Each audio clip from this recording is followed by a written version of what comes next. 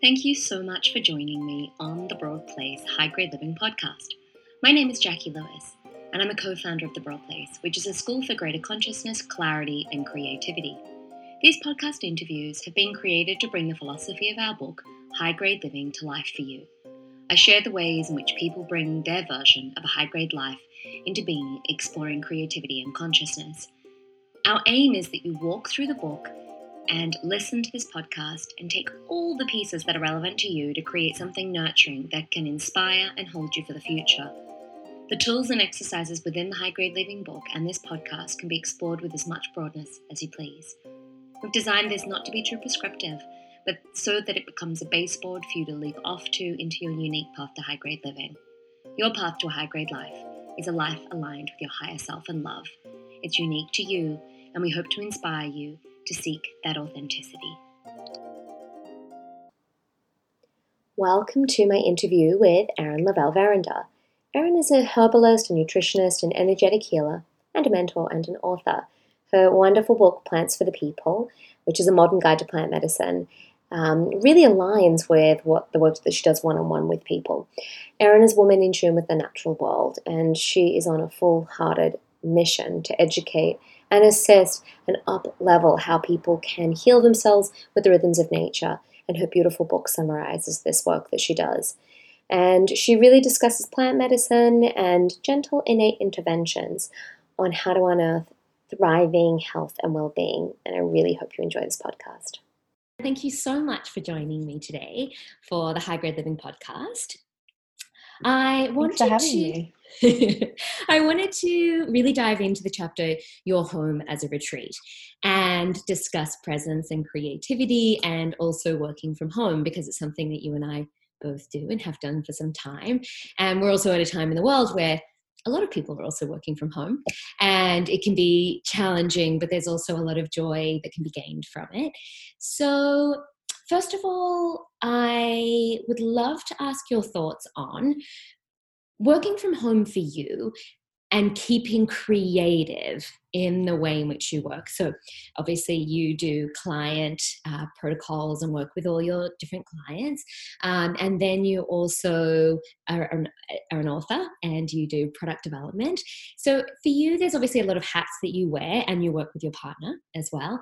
For you, keeping that creative flow whilst working from home, what are some of the things that you do? Like, are there any guidelines or like things that you're like, you know what, don't do this. This is a hindrance or this is a benefit. What could you share with people listening? I mean, I feel like it shifts and changes for me, because I feel like as my plate gets more and more full, I really, have had to refine those practices over the years. And I feel at this point, with a very full plate, how I go about doing that, I have to have a lot of structure. So this is the best thing for me around, because when you work from home, you're not, as we do when we go somewhere and we leave the house, we get up, we get dressed, we've got a timeline. When you're at home, it can be a little more roomy and luxurious as to when you might actually start the day. And so for me, I have to be quite disciplined and, create my practices around as if I was doing a whole work day and going somewhere, because I notice if I sort of go out in the morning and then, my day blows out, and I think it's lovely to have flexibility. But when you are dealing with lots of different elements, it's so important to have ritual and routine that kind of keep you accountable for your day as well. And that really sets it up for me. Yeah, for sure. And we talk about that. We've always talked about that a bunch of, like, how we both go about kind of crafting our work schedules around living and working at home. It's unique, but at the same time, you're right. Everyone's kind of doing that right now. Many people are doing that right now. Yeah, absolutely. Well, Erin always teases me because I have to get dressed and, have a shower and put on, I put on like a little bit of mascara and my blush before the workday. But sometimes we'll go out for coffee, and then it was like 6:30 in the morning and I've got like a nice lipstick on and I'm ready and I'm dressed for the day. He's like, what are you doing? I'm like, well, because as soon as we get home, I'm straight into my work, and I need to pretend that I am technically leaving to go to work, even though I'm staying at home, to create that structure. Yeah.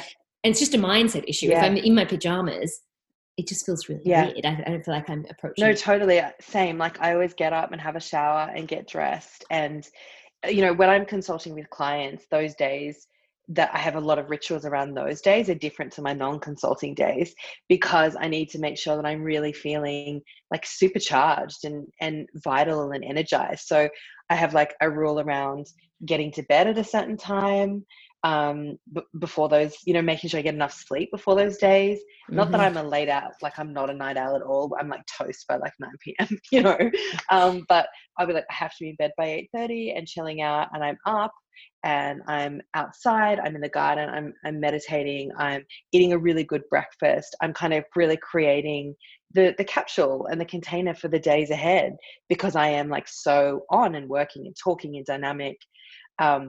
And that's really important to me, is like making sure I take care of myself so I can show up really well in my job. And for me, a lot of those rituals are around connecting to nature, being in my garden, having downtime, moving my body, going for a walk, those kind of things.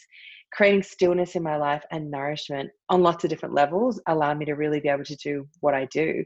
I know when I'm feeling undernourished, it is so hard for me to pull out of myself to then, serve others and be really of any use to anyone else when I'm feeling undernourished. So I'm quite hardcore about my rituals. Yeah. Absolutely. And there's a little piece in the High Grade Living book on inviting nature into your home.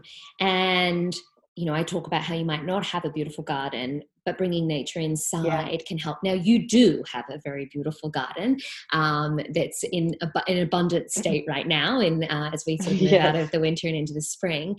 But in regards, also in your house, you've always got an abundance of, fresh cut flowers and herbs.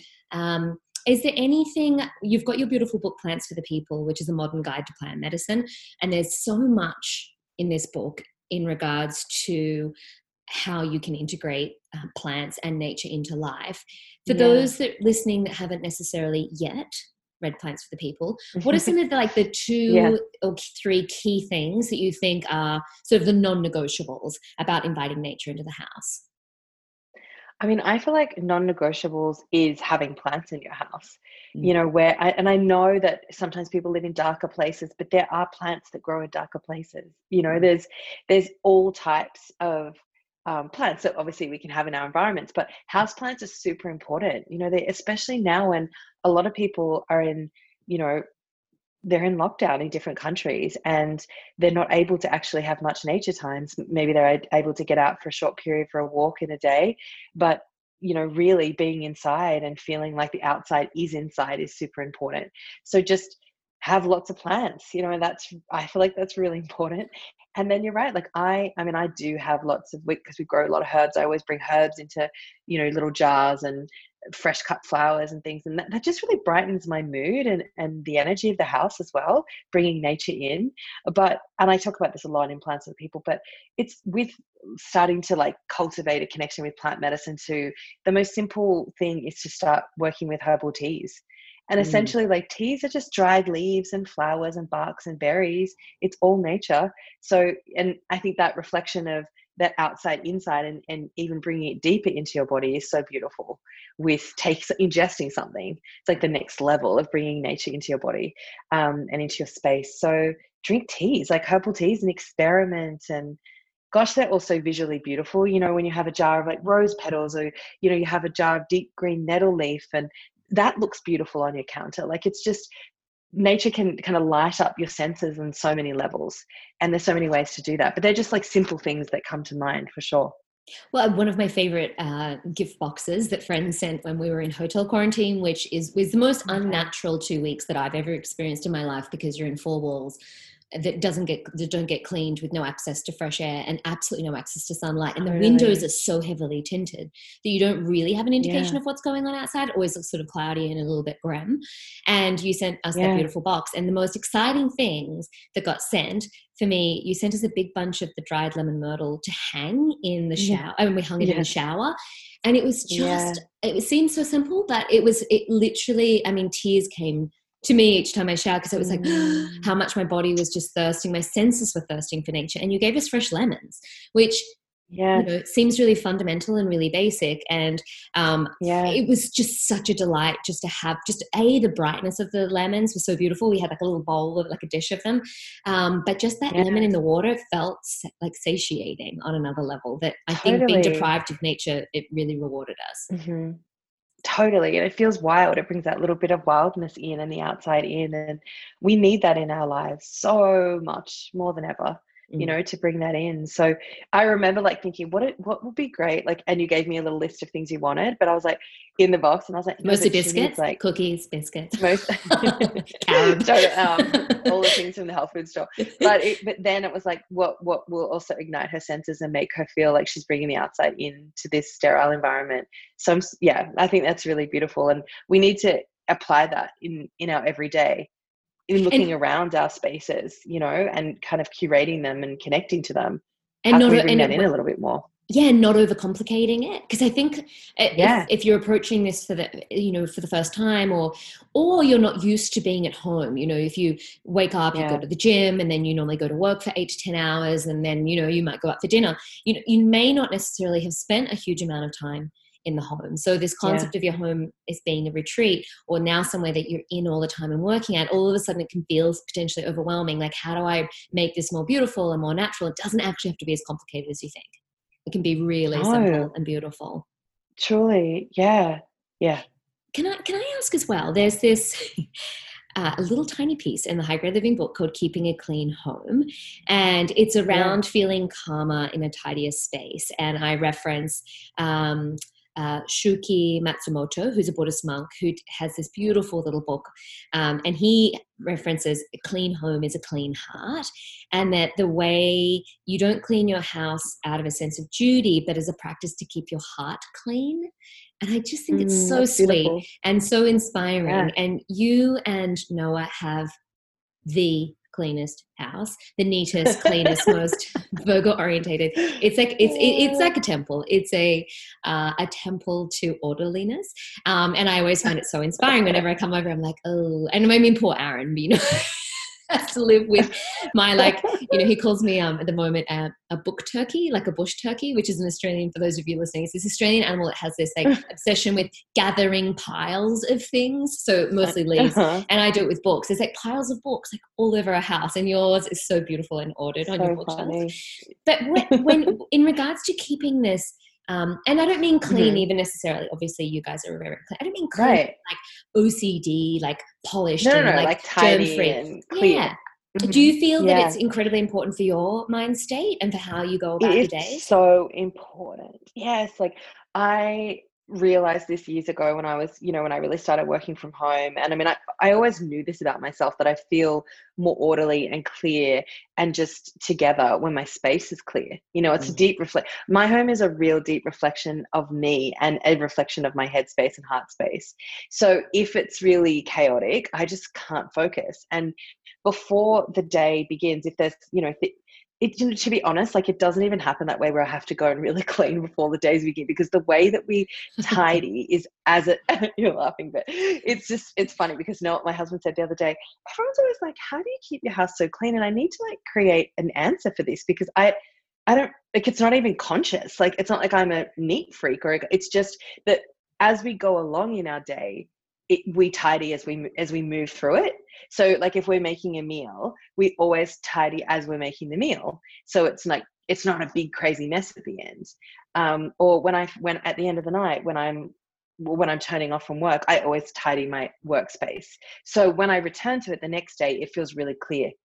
And Mm. for me, that's how I move through the day in my spaces, because we have like a studio workspace, and then the rest of it is like living. And so I don't want I want my space to be contained. Like my workspace is in here. I don't want it to spill out into different areas of the house, because I need to create like that harmonious balance where at the end of the day I can close the door and leave my workspace. So yeah, Mm. tidying is actually just moves with us in the day. And we are, Noah's a Virgo, I'm an Aries, so I can be a little bit of I don't know why I'm actually, I don't know, it doesn't really make that much sense that I'm so conscious of that tidiness in the space, but I think it's just a reflection of how it makes Noah. me feel in my body. Yeah, and it's a reflection of being with Noah for a very long time, probably. Yeah. Yeah. Amazing. But it feels good. You know, it feels good when it's clear. Yeah. Yeah, so it's that toward motivation. I feel better, I'm more productive, and I feel more harmonious Yeah. when you know that, well, you know, you operate at your best when the space feels like this. So why not just continue to operate with that in mind, as opposed Yes. to probably more from my Yeah. philosophy, which is let it build up and then have to do it all at once. I Yes. love that. I love that. Yeah. Now, there's also Yeah. another term that I describe in the book called zanshin, which is it's a Mm. Zen term, and it means appreciating the entire cosmos at all times, a state of utter present awareness of everything that is, where the mind is completely at peace and observant of all things. It's the recognition that everything is connected and that the entire universe is based on our perceptions and our projections of reality.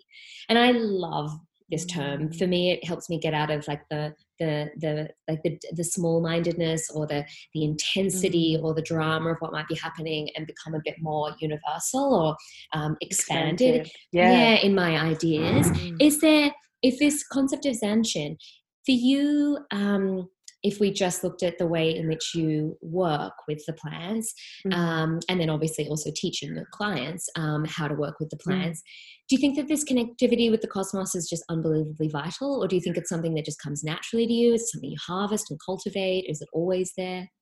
Mm. It's about 5 Gosh, questions that's a in really one. good question. Yeah, I was like, that's a few good questions. I think I think the ethos of herbalism and the way that when you really tap into the veil of the plants, it all of that you just said is exists in the spirit of plant medicine and the spirit of herbalism. And it's an ancient practice, really. And you know, the way that we integrate into our modern day now, the danger is that I think we are getting a little clinical and like actually missing that expansive approach to plant medicine. So Mm. I'm really on this mission to like keep reminding people that the spirit and the depths and the layer and the energy of nature existing all within those realms of the plants. Like that's the like I feel like that's the like gumption and the the the how to explain it, like the kind of the layer beyond what you might first see, but there's just so many layers to it. And when I connect to plants, it's like that. It's like this infinite universe. Like I think about them in that way. And I think once we oversimplify and narrow things down, we lose so much magic in everything. We have so much like communion and connection. um, and I think that's what I love so much about my work, is that you can apply it in one way. You can apply, you know, health and plant medicine and healing in one way, but then there's infinite other ways that it can be applied, and how nature can come in as the greatest healer of all. Mm. um, yeah, I don't know if I answered that really. No, no, you Did I did, answer that in absolutely. Yeah, entirety? no. Okay. Yeah, And and yeah. and to lead on from that, it's something that I Mm, particularly notice when I'm in India is yeah, like healing through natural medicines, obviously, because Ayurveda is so readily yeah, informs how people just operate in the world, in India. But yeah. also there was, you know, you're in the market and a busy marketplace and you cough, and you know, some person will come out with a tiny paper envelope from their pocket with fennel seeds for you to chew, you know, and they're like, oh, chew these, it'll be good for your cough. I mean, there's so many examples that I have of something that's happened Yeah. where, or you have a sniffle, or you know, might complain of aches and pains, and they're like, oh, and there's like a Mm, herb or a plant or this, or they make you a tea, and I'm talking like in a mm, random bookstore somewhere, and you know, you'll yeah, sort of yeah, stretch because you're, you know, and they're like, oh, your body sore, and you go, yeah, no, I'll just make you a tea for that. It's so surprising for me. It's just not something I've experienced yeah. necessarily in the West. It's just, and for them it's so, of course you use natural medicine to, you know, to work with what's going on. Totally. It's second nature. Yeah, Yeah. Do you think it's something that absolutely. we've had to relearn, as in like recognize, like it's a Mhm. natural, we're 100% nature, our bodies are calling out for nature at all times, yet we've become so disconnected from them through modern society that we're now having to relearn this? Is that something that you see a lot? Definitely. For sure. And I mean, that was like the message of the first book, Plants of the People, is that, you know, we're just kind of awakening from this like deep slumber of disconnectedness, you know, and we're really just remembering.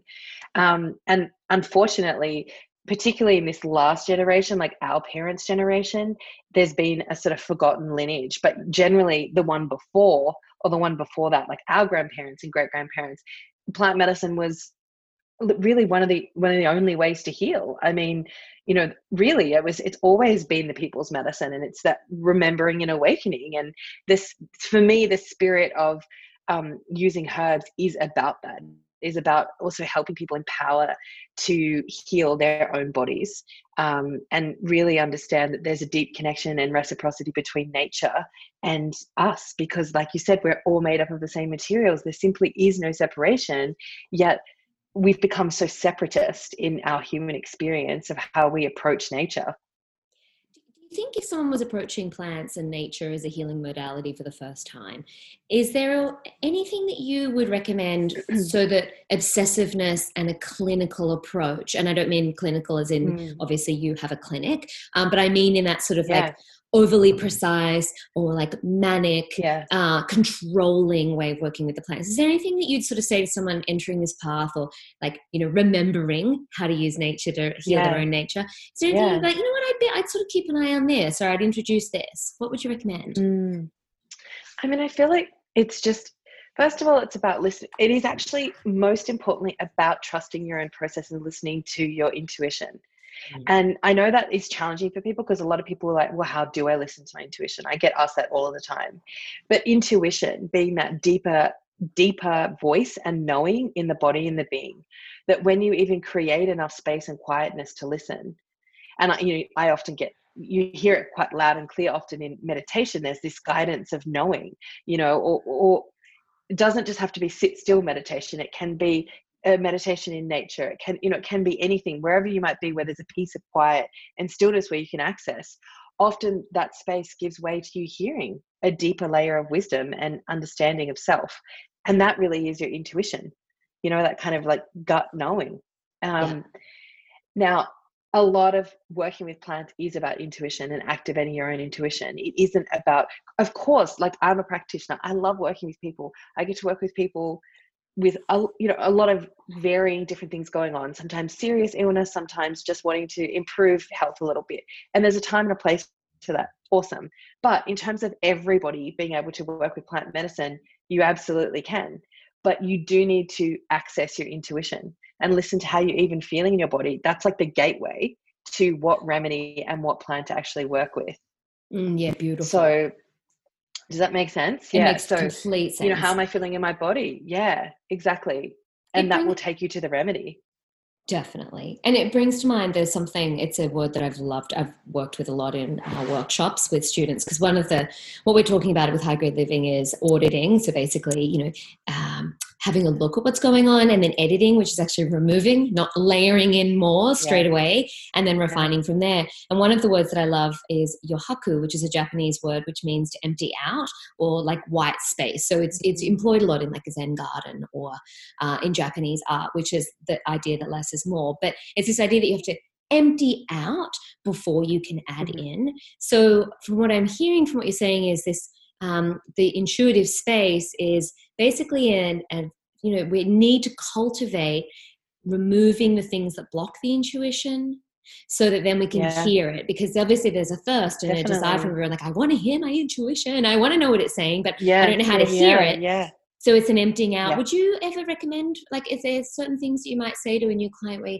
you might say there's a period of time or an emptying out, or creating that white space for them to hear that intuition? What are some sort of tips or things that you might share with someone that's new? I mean, I'm constantly going on about that. And like, editing is a huge word for me, my own personal practice and my practice with clients, because it is so easy in this modern day to just fill our plates up and really like just be on and producing and performing. So it's really, really in all different ways, of how we can produce and perform. But it's really, really important to create time where you almost have that softness, where you have the softness and the spaciousness. And I sort of call it like yin downtime, and having that. I always say to people, like, what do you do to relax? And often people cannot answer that question. So that's where we begin. Like, how can we get you into a space where your nervous system can unwind, you can receive rest and receive peacefulness, and that white space, in those spaces exist within those spaces. So I'm always saying, I'm huge thing about like the way that you connect with screen time and your phone and devices, being super duper aware of it and having time where you are switched off and you're powering down and you are not available to anybody else's process, just your own. Because we live in this space where it's like we can be reached at all times on so many different ways. You know what I mean? Like email, calls, messages, DM, all the things. Edit, make yourself unavailable, and create an atmosphere and an environment that feels really good, so you actually feel safe to allow yourself to unwind and have spaciousness. So do you feel best sitting in your peaceful lounge room? Do you feel best sitting under a tree? Like, where can you create those spaces? Having a bath, and adding some beautiful Epsom salts and some like, some petals, and like, having a beautiful experience in a bath. Like, whatever it is, you need to create nourishment back to self to allow yourself to have the spaciousness and rejuvenate by editing out the noise. Oh, I love that. I love that. And I remember when I first went on a retreat, a meditation yoga retreat. It was probably 15 years ago. So it was like social media didn't really exist and we weren't using our phones in the same way that we use them now. But I remember it was all quite, scripted. So it was, you do this at this time, we do this at this time. And then there was this like 2 free hours every afternoon. And I was terrified. I had no idea what to do with that time. And I had this and they were just like, just sit. I mean, just hang out, like lie in the sun, whatever. And it was the first time I became completely aware of this bias that I had, that just relaxing was somehow being lazy and unproductive. Yeah. It took years to unpack that and to rewire my ideas and my thinking around that. I think in the age of busy, it's something that we've become, it's being lorded over us, and we lord over other people, like how busy we are. And saying we're doing nothing or we're relaxing feels almost bold in today's age. So truly. Do you feel that it's, would you say that it's very important to cultivate a practice of relaxation and presence? 100%. I mean, I've learned this the hard way by burning myself out, and I think many of us have gone through times and might be moving through times of complete burnout. So in that space, you really do need to, even more so, you need to edit and cultivate a relaxing relationship with relaxation, and also with creating spaces where you can relax in. It's really important. And I think just because, like you said, we're living in that glorification of busy, which I feel like we've got it so back the front, because even I noticed this too in my own creative process. When I'm actually in that busy cycle and there's just so much going on, I can't create at all. So I know for me, like that's when I'm minus creative energy. But when I'm in space, I'm plus creative energy. When I'm in relaxation, space. And for me, that's got a lot to do with being in nature, because that's one of my biggest wells, is just really being in quiet, spacious nature. I know a lot of people live in cities too, and I always people ask me this all the time. It's like, how to connect to nature when you're in a city. And I do think that, again, I want to bring it back to those simple practices of, you can bring nature into your home. And also, like, you can live, if you're inside, everything around you is nature. Looking at the sky is nature, so not being like you have to be walking through a forest to connect to nature, or forest bathing. You can connect to nature, and even in a meditation, you can connect to nature. The power of visualization is so major. Yeah, absolutely. And the fact that our little nervous systems are 100% nature. So it's connecting back to the body. Truly.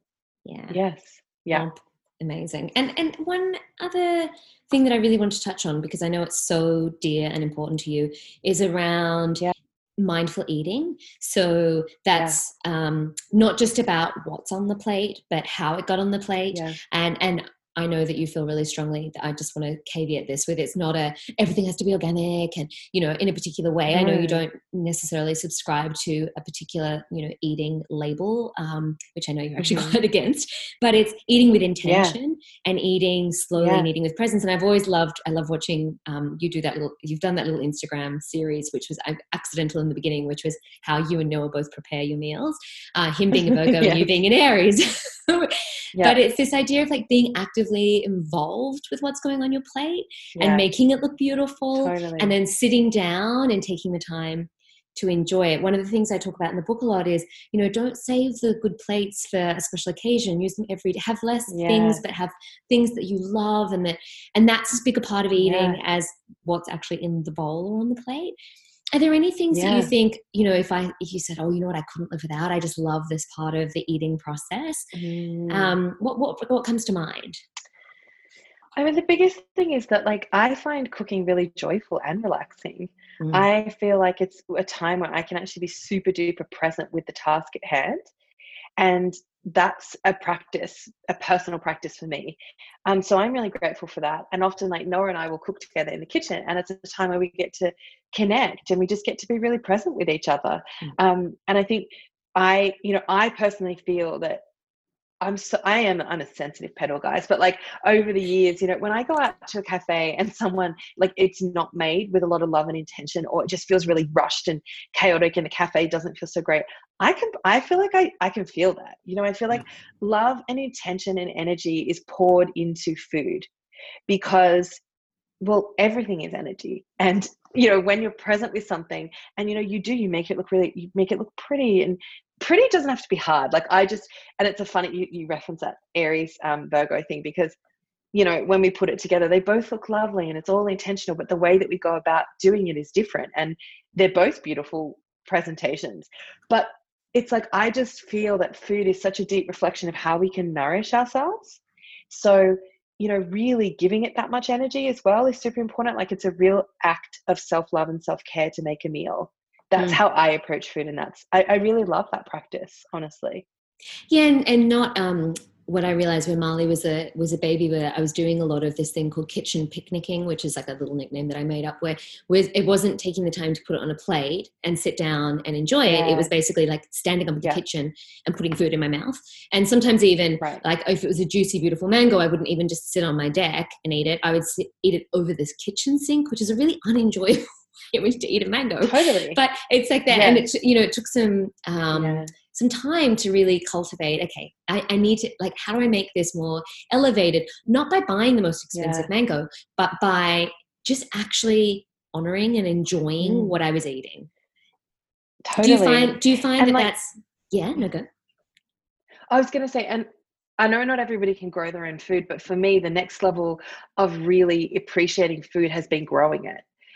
Because how much energy goes into that one carrot to grow those line of carrots, or those heads of broccoli and cauliflower, and I feel like I have a different relationship with food over the years as I've grown it more and more as well, which is lovely. I feel more mindful about what I'm consuming and how I go about nutrition and nourishing myself. Oh, I couldn't agree more. How long did it take? You gave me an exquisite specimen of cauliflower the other day. How long did it take to grow the cauliflower? Well, months. Like, we put that in like, March. And so we're now August. Yeah, it's a long time. To come up. A long time. Yeah. And I was like, I give you my cauliflower, because I was like, I'm offering you my cauliflower. Like, no one else got any, Jack, you're really special. So you guys got a whole head of cauliflower. Like, I mean, it's beautiful to share, of course, but you put so much energy into growing this food. And I find a lot of joy with, like, bundling up big, bundles of greens and giving those to friends, and just a lot of joy from growing food, and a lot of energy goes into growing food. So I feel like I need to honor the process when I'm eating as well. Being mindful. And I'm always like, sit and rest and digest. Don't stand up. That's like one of my top rules for clients, just to help your digestion as well. Yeah, absolutely. Well, there's rest and digest. Yeah. The rest and giving yourself time after a meal is something that, for some reason, whenever we were in India, after you finished a meal, you'd go for a little stroll. And usually, because it was so hot, of an evening, it was still really balmy, but you'd finish your dinner and you'd go for a stroll. It was kind of just a cultural thing that we would always do wherever we were. And then we came home, when you go away and you travel and you're like, oh, eating with such presence. Like, one of my favorite dishes that I discovered, which is not, I don't even know if you could call it a dish, but it's sliced cucumber with lime juice and white pepper. And it's so simple, but they literally serve it like it was always served to us. We were in this ashram on a special little plate, and it was just this, like, not like perfectly cut, kind of chunkily cut cucumber with lime and white pepper. And then you would have, obviously, your dal, your khichdi or whatever, and then you would go for this stroll. And it was that thing of like, God, why don't we do this at home? why don't we Yeah. celebrate like a little cucumber? And it's true, because it was grown in the Yeah. garden. So they knew, in the ashram, they were like, God damn, you will sit and you will love this Yes. cucumber because it took us a long Right. time to grow it. Totally.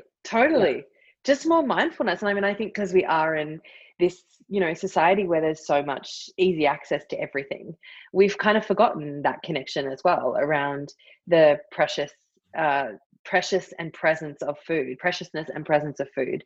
But that, I mean, I guess that's a little caveat, but it's similar back to bringing you back to kind of the presence of plants and plant medicine as well. Yeah. absolutely. So to wrap, Yeah. cultivating appreciation, I think, is one of the key things that you've mentioned, and cultivating presence, and making sure that we also really carve out the time to enjoy our relationship with our food, our bodies, our rituals, our routines, and Yeah. also ensuring that we are disciplined in creating, which sounds funny, but disciplined in ensuring that we have the time and space to be relaxed, because nothing good That's comes from it. being stressed. No, no, it really doesn't. Nothing good comes from being stressed and compressed. So, yeah, carving out more spaciousness as best as we can. And that can mean so many different things to so many, to everyone, it's going to mean something different. But I think sitting down and asking yourself where are, where are the spacious, moments, and where is the spaciousness in my life? I think that's a really powerful exercise. Oh, thank you so much for taking the time to chat with us today. Of course, honey. Thanks for having me.